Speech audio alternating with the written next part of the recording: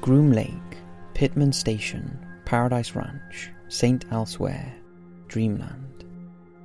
While it's known by many names, it's perhaps best known simply as Area 51, and few places in the world have generated as much speculation and interest as this remote base located in the Nevada desert.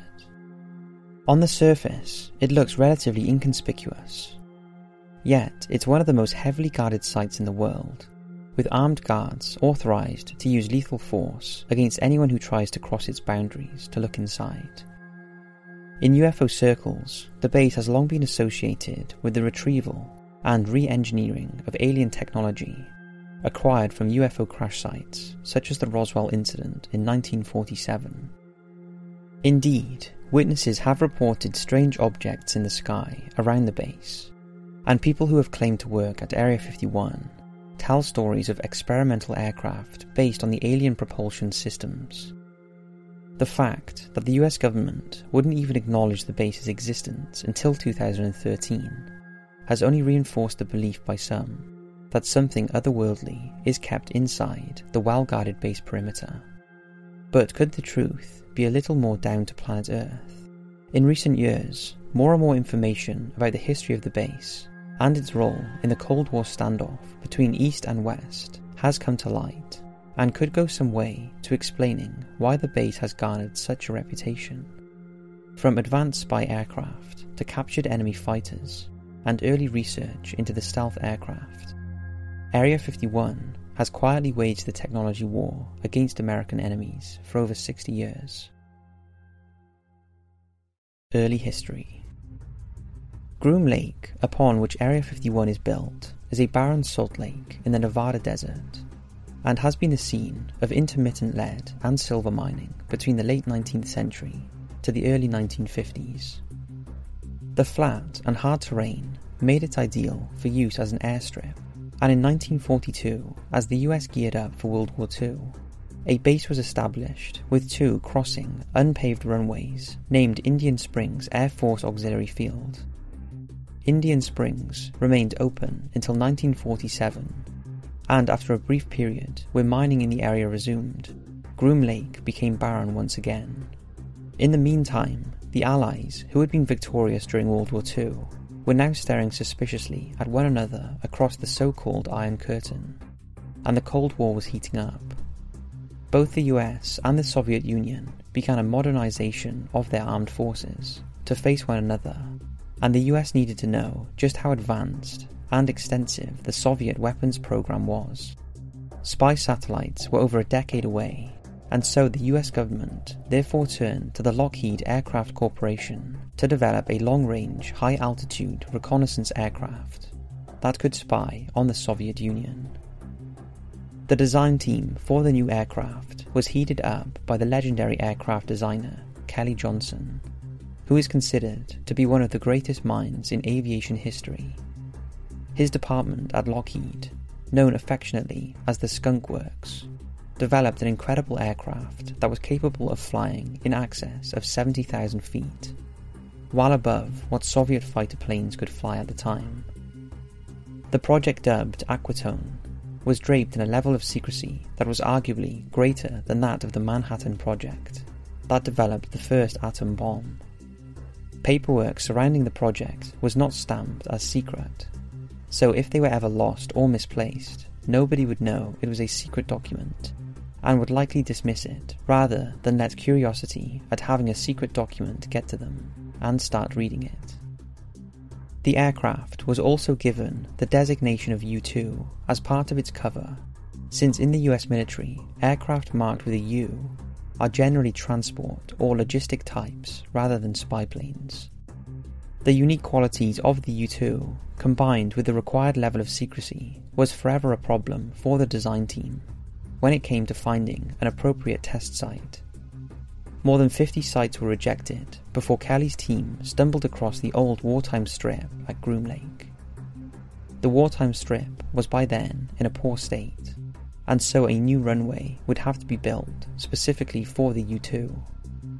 Convinced he had found the ideal place, he convinced the US government to purchase the land, and it was given a grid reference by the Atomic Energy Commission, namely Area 51. Unfortunately, at that time, the US was conducting nuclear weapons tests at the nearby Nevada test range, and the Salt Lake was downwind of these tests. This disrupted Kelly's team as they worked to prepare the site for U-2 testing, as they had to shut down work to allow the radioactive clouds to pass. However, tests carried out as late as the 1980s would show the area had a higher than normal radiation level, resulting in a cleanup effort, and has led to employees at the base trying to get compensation for radiation-related illnesses. In July 1955, the first U-2 was airlifted to the site and prepared for testing, but the U-2's first flight was not exactly intentional. On August 1st, 1955, Lockheed's chief test pilot, Tony Levier, was performing a high-speed taxi run when he suddenly realised the wheels had briefly left the ground. Flight testing of the U-2 began in earnest, and the following year, this incredible aircraft began flying operations over the Soviet Union, gathering intelligence on Soviet forces. The Soviets struggled to track the aircraft due to the altitude it was flying at, and lacked any way of intercepting it. The US also used the U-2 to spy on British, French, and Israeli forces, engaged in the ill-conceived Suez War against Egypt in October 1956. British pilots would later arrive at Area 51 for training to fly the U-2 themselves, on behalf of the American and British intelligence services. Despite the success of the U-2 in its early operations, it was clear to all that it was only a matter of time before the Soviets developed technology to counter it. As such, research began at Area 51 under Project Rainbow to develop radar absorbent material, or RAM, which could be affixed to the aircraft's fuselage. As the name suggests, this material was designed to prevent radar beams from bouncing back to the ground station and revealing the aircraft's position by absorbing them into the aircraft's body.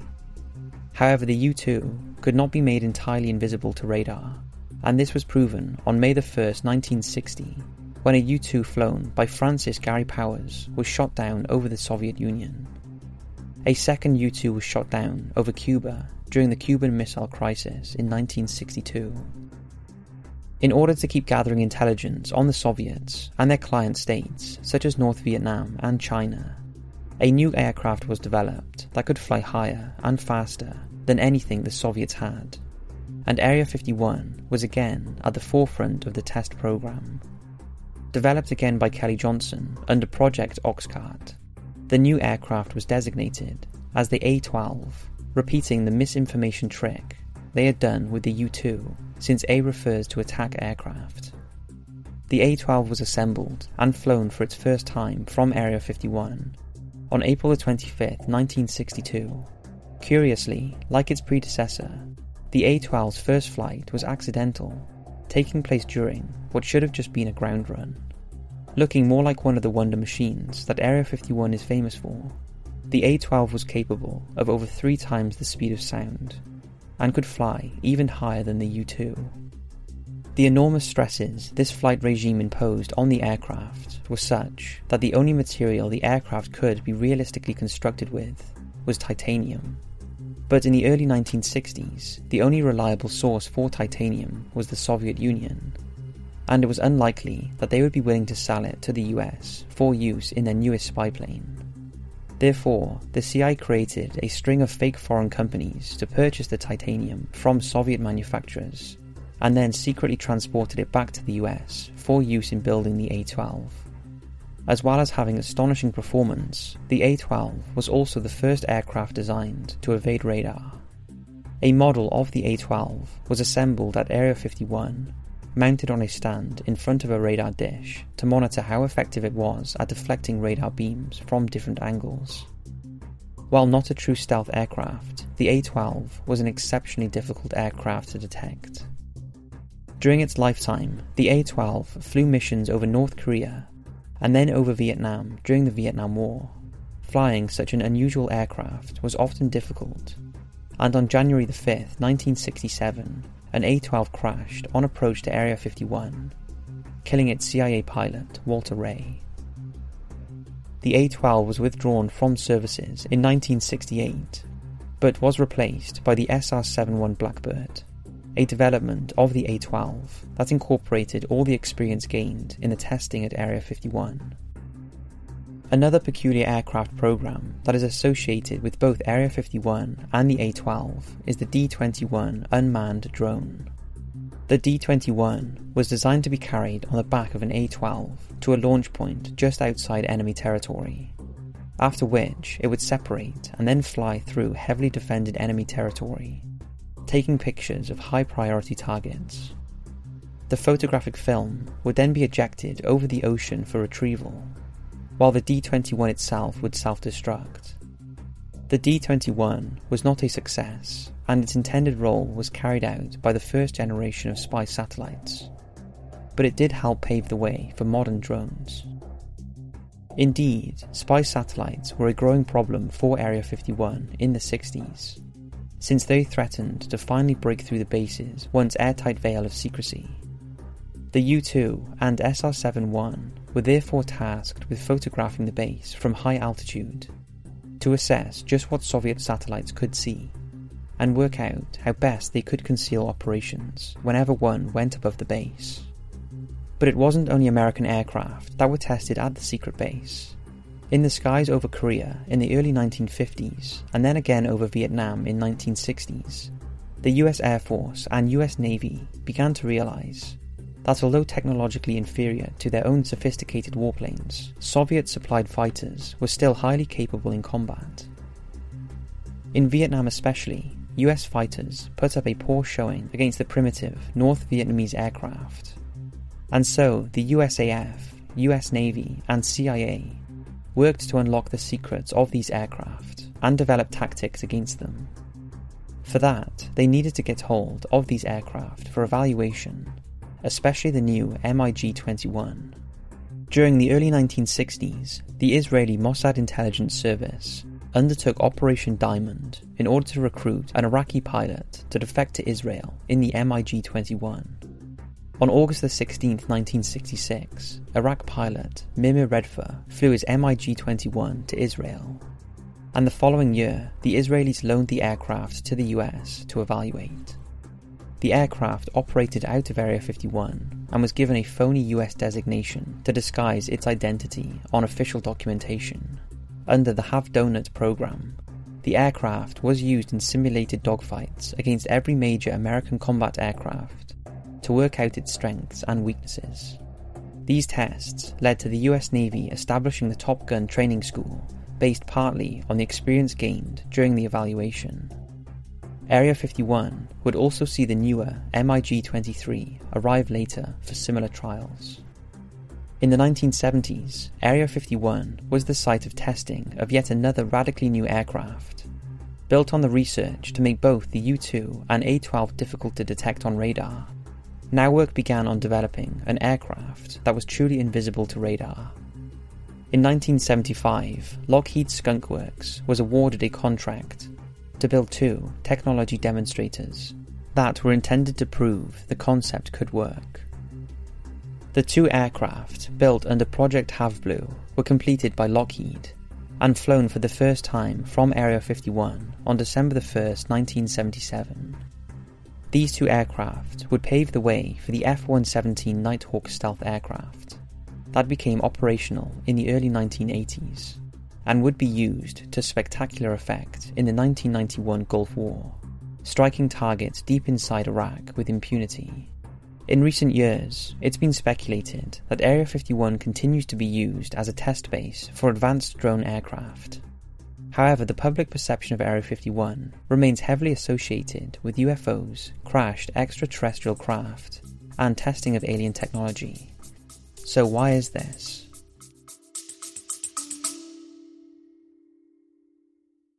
Bloody FM presents Hometown Ghost Stories, a paranormal podcast that investigates a new town every week, bringing you all the hauntings, from haunted houses to castles, bridges to asylums, wandering spirits to demons. Over 100 episodes covering different towns all over the world.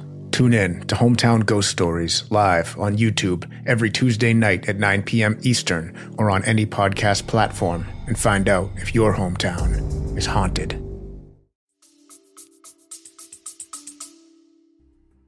Place in ufology.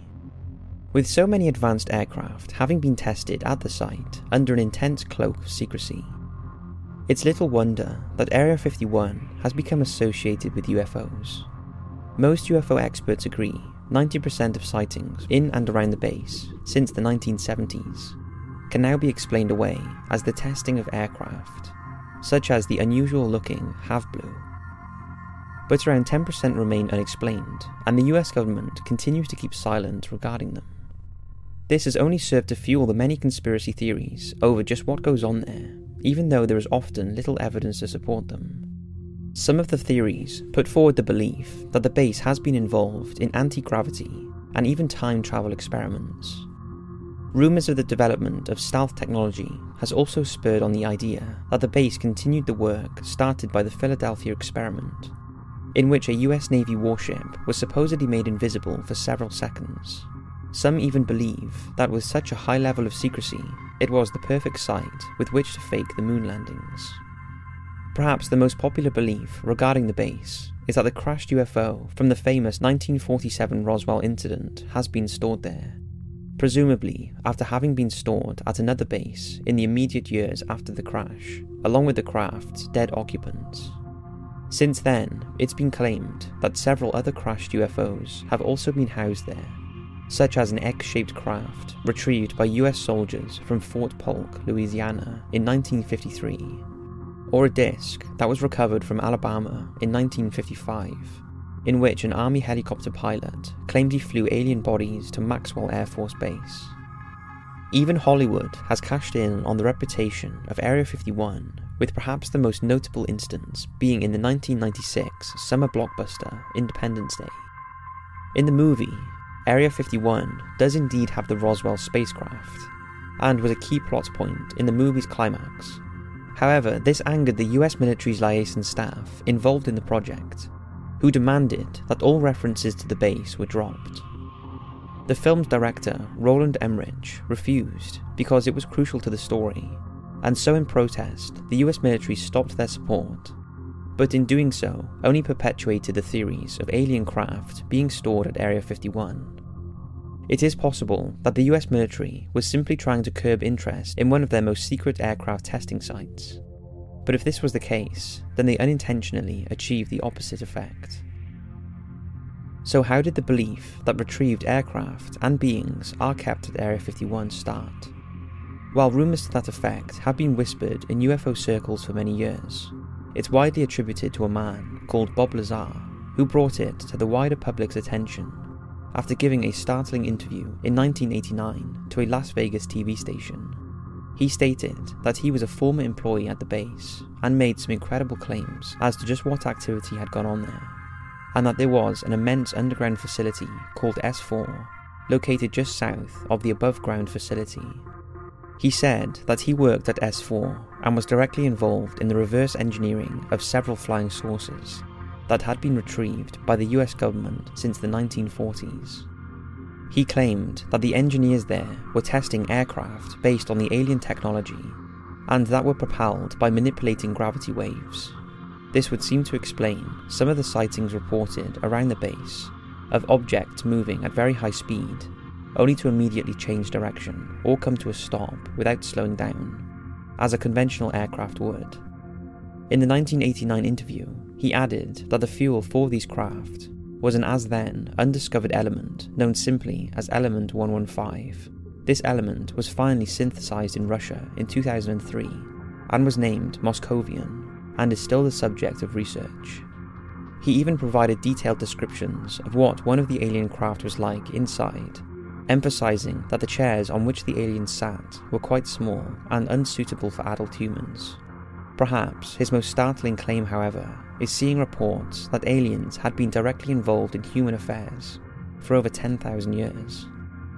In the initial interview, Lazar had his identity concealed, but then later came forward and spoke openly about his experiences working at Area 51. When asked why he waived his anonymity, he responded by saying that it was in an effort to protect himself from the US government, who would no longer be able to silence him without encouraging unwanted interest in the goings-on at Area 51. Lazar's claims generated a lot of media attention, but investigations into his past, especially his qualifications, failed to stand up to scrutiny. He claimed that he had studied at MIT and Caltech, but reporters who checked up on this failed to find any evidence, and no one could remember him being at either institution.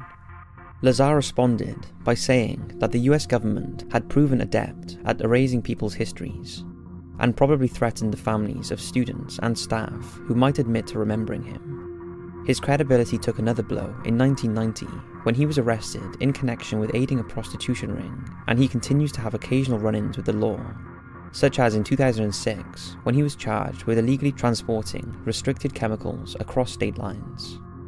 To prove he was telling the truth, Lazar took a lie detector test not long after going public with his identity.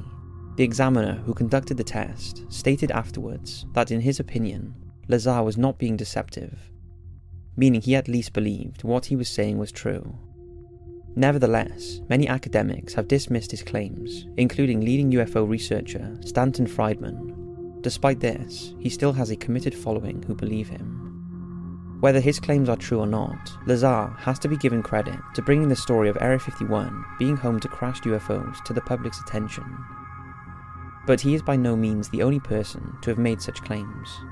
Just a few years later, in 1996, Sky TV produced a documentary about Area 51, entitled Dreamland, as part of that summer's UFO craze, thanks to Independence Day's release. The producers interviewed a 71-year-old man who claimed to be a former mechanical engineer at Area 51, who had not only worked on alien technology, but actually interacted with an alien being, known only as J-Rod.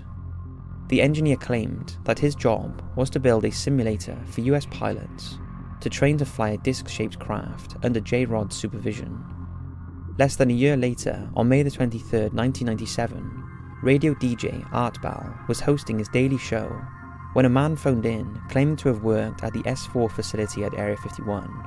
He only referred to himself as Victor and claimed he was the one who leaked a video commonly known as the Alien Interview, which allegedly took place at Area 51. The video has been debunked by most experts, and it is possible the man was trying to simply generate interest in it. But then on September the 11th of the same year, another man phoned in to Art Bell, claiming to be another Area 51 employee, and that not only were alien ships and beings being kept there, but that there was a frightening global alien conspiracy at work. The man was clearly dishevelled and terrified, growing more upset as the call went on, which made people believe that the man felt that there was a genuine threat to whomever was calling. But if that wasn't creepy enough, the radio broadcast suddenly went silent because of a mysterious malfunction to which Art Bell couldn't explain. This led people believing that the government was trying to silence the caller. On April 28, 1998, Art Bell spoke to another caller, claiming to be the frightened Area 51 employee. Only this time he was calm and collected, claiming the first call was a hoax, and part of a number of wacky characters he created to call into the show with. The man would only give his name as Brian, but while he admitted that this call was a hoax, he couldn't explain the interruption of the signal during the broadcast, and said that he went to bed that night, freaked out that maybe he had gone too far and upset the wrong people. On September 9, 2014, almost 17 years to the day of the first call, comic book writer Brian Glass publicly admitted that he was behind both calls. However, some listeners to the broadcast have claimed that the second caller could not have been the same person as the first, because of the difference in the mannerism and tone, but Glass maintains he was responsible for both. The next significant figure to emerge in the story of Area 51 is Dr. Dan Burish. Burish was a noted psychology and biology academic, being the youngest person to ever be admitted to the Los Angeles Microscopical Society, and had links with Dr. Edward Teller, who was known to be linked to Bob Lazar. In 1990, Burish was employed by the US government as a biowarfare specialist during Operation Desert Storm, where it was feared the Iraqi forces would use biological weapons against US and coalition troops. Burish claims that in 1994 he was offered a position at Area 51, to work on a project known as Aquarius. Having gained his security clearance, Barish said he flew to Area 51 from Las Vegas McCarran International Airport, aboard one of the so-called Janet Airlines Boeing 737s that provide transport services to employees of the base. He said that on the flight, the Neil Diamond song Coming to America was repeatedly played as part of an indoctrination to what they could expect there, as the song is about immigrants looking for a better life in the US. Only in this instance, the immigrants were aliens. After landing at Area 51, he was then transported to the huge underground S4 facility where Lazar had claimed he worked. Curiously, Barish said that one of the options available to getting to S4 was a military Mi-24 Hind D helicopter gunship. Before entering S4, Barish said that he had to undergo a vigorous security check to make sure that he was not carrying any hidden recording equipment. This included him stripping naked and having his body checked. Once inside S4, he claimed to have seen numerous alien and human-alien hybrid technology craft, before meeting the alien known as J-Rod. Under Project Aquarius, Barish and J-Rod worked on cloning and researching alien viruses. Although perhaps the word alien is inappropriate. According to Barish, J-Rod's people were actually from Earth, but 50,000 years in our future, where a major catastrophe saw them escape across space and time. The work was carried out under the authority of the mysterious Majestic 12 organization. But Barish said J-Rod became extremely ill, and he had to care for him before helping to send him back into space through an ancient device similar to a Stargate. Understandably, these extraordinary claims have been the source of much debate. Like Lazar, Barish's credentials have been called into question, with his supporters claiming that he too has had his history tampered with to discredit him. Others claim that his story is little more than an amalgamation of previous stories, including ones that have been debunked. Some of his employment history seems to contradict his education claims, and he is known to have a history of financial difficulty, so would benefit from going public with such a story. Barish himself has even suffered physical attacks over his claims, but his supporters simply claim that the infamous Majestic 12 organization is succeeding in clouding the truth.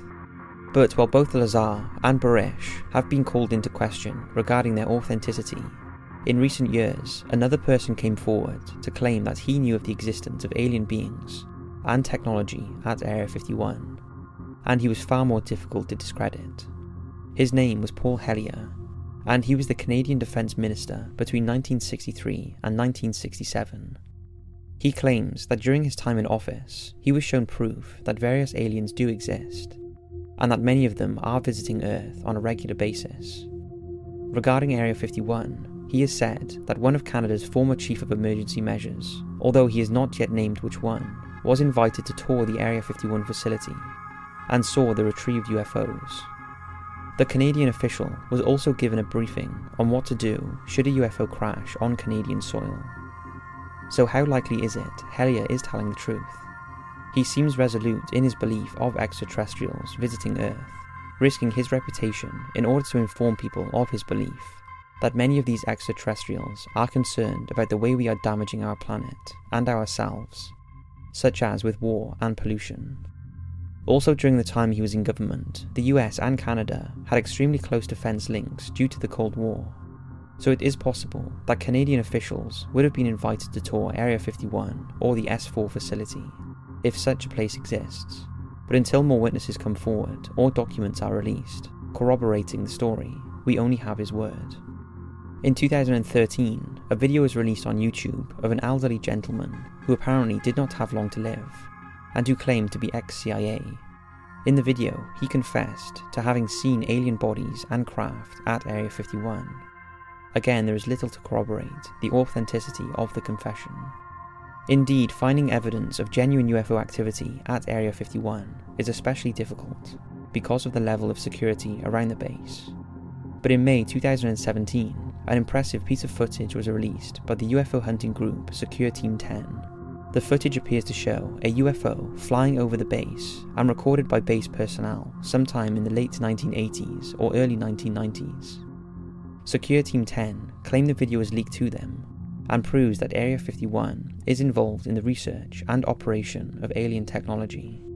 Another bizarre event occurred at the base in 2012, when a couple driving near the base recorded bizarre smoke clouds from inside the perimeter. They were unable to see what was causing the smoke, since it was emanating from behind a hill, parked on top of which was a security vehicle, making sure no one got too close. Although filmed in 2012, for some reason the couple didn't release the footage until 2016. Other Area 51s. If we were to assume that at least some of the claims are true, and the base really is being used in the retrieval and reverse engineering of alien technology, is it possible that there are other such bases that carry out similar function? The Tonopah Test Range is a satellite base to Area 51 located 70 miles away, and like its neighbour, is a highly restricted base. It's known that some of the captured MiGs were tested there, as was the F-117, but some speculate it has also been used to test captured alien technology. In the early 1980s, Albuquerque businessman Paul Benowitz claimed he started detecting radio emissions between alien spacecraft and a US military installation located in Dulce, New Mexico. In 1990, ufologist John Lear claimed to have evidence of such a base, but it has been speculated that Mr. Benowitz was in fact detecting encrypted communications between underground USAF bases housing intercontinental ballistic missiles. It would also therefore be possible that other countries have their own Area 51 type facilities. In 1974, the Berwyn Mountains in North Wales was reportedly the scene of a UFO crash, and conspiracy theorists believe that alien bodies were recovered from the site and transported to the Ministry of Defence's facility at Porton Down, where research into biological weaponry takes place. In 1946, the former Soviet Union established a secret base at Kapustin Yar in Astrakhan Oblast, located between Volgograd and Astrakhan. The base was intended to be a secret location with which to develop and test rockets based on captured German research.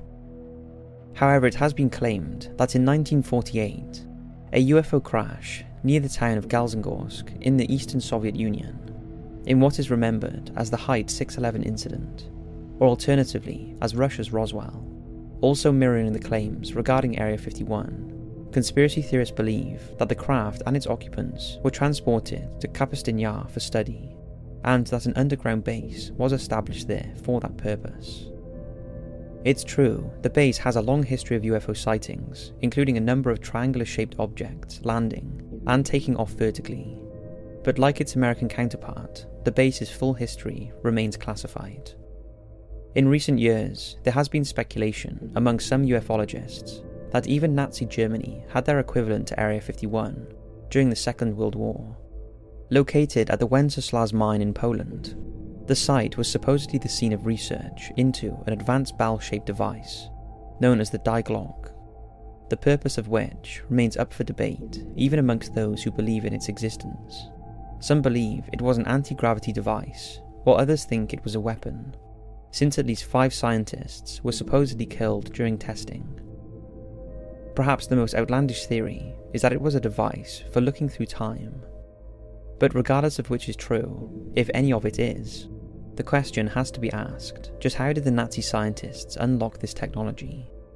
Some have theorized that in their quest for furthering the Aryan race, they made contact with a group of aliens known as the Tall Whites or Nordic types, because of their Northern European look. Some alien conspiracy theorists have put forward the idea that this group of aliens, who Barish claims is one of a number of aliens who developed on Earth in the future, like J-Rod species, gave the Nazis the technology necessary to start their research, but that the project was not complete before Nazi Germany fell to the Allies. They speculate that the Die Glock was destroyed, while others claim it was smuggled to a South American country. Conclusion.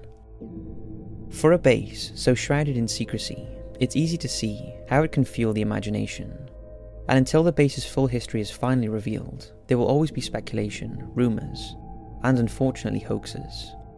However, this aspect of the base's story should not overshadow the important role it has played in history, particularly the Cold War. Stories of alien technology aside, it's likely many new types of drone aircraft are being tested there, the sightings of which only further the base's association with UFOs. Commercial satellite imagery from sources such as Google Earth, taken over several years, reveal the base has actually expanded since the end of the Cold War, implying that it remains a key part of America's defense and intelligence operations. Whatever the truth of Area 51 is, this fascinating site still remains well guarded, and despite the US government finally acknowledging its existence, it's unlikely to give up all of its secrets anytime soon, meaning it truly does earn the name Dreamland.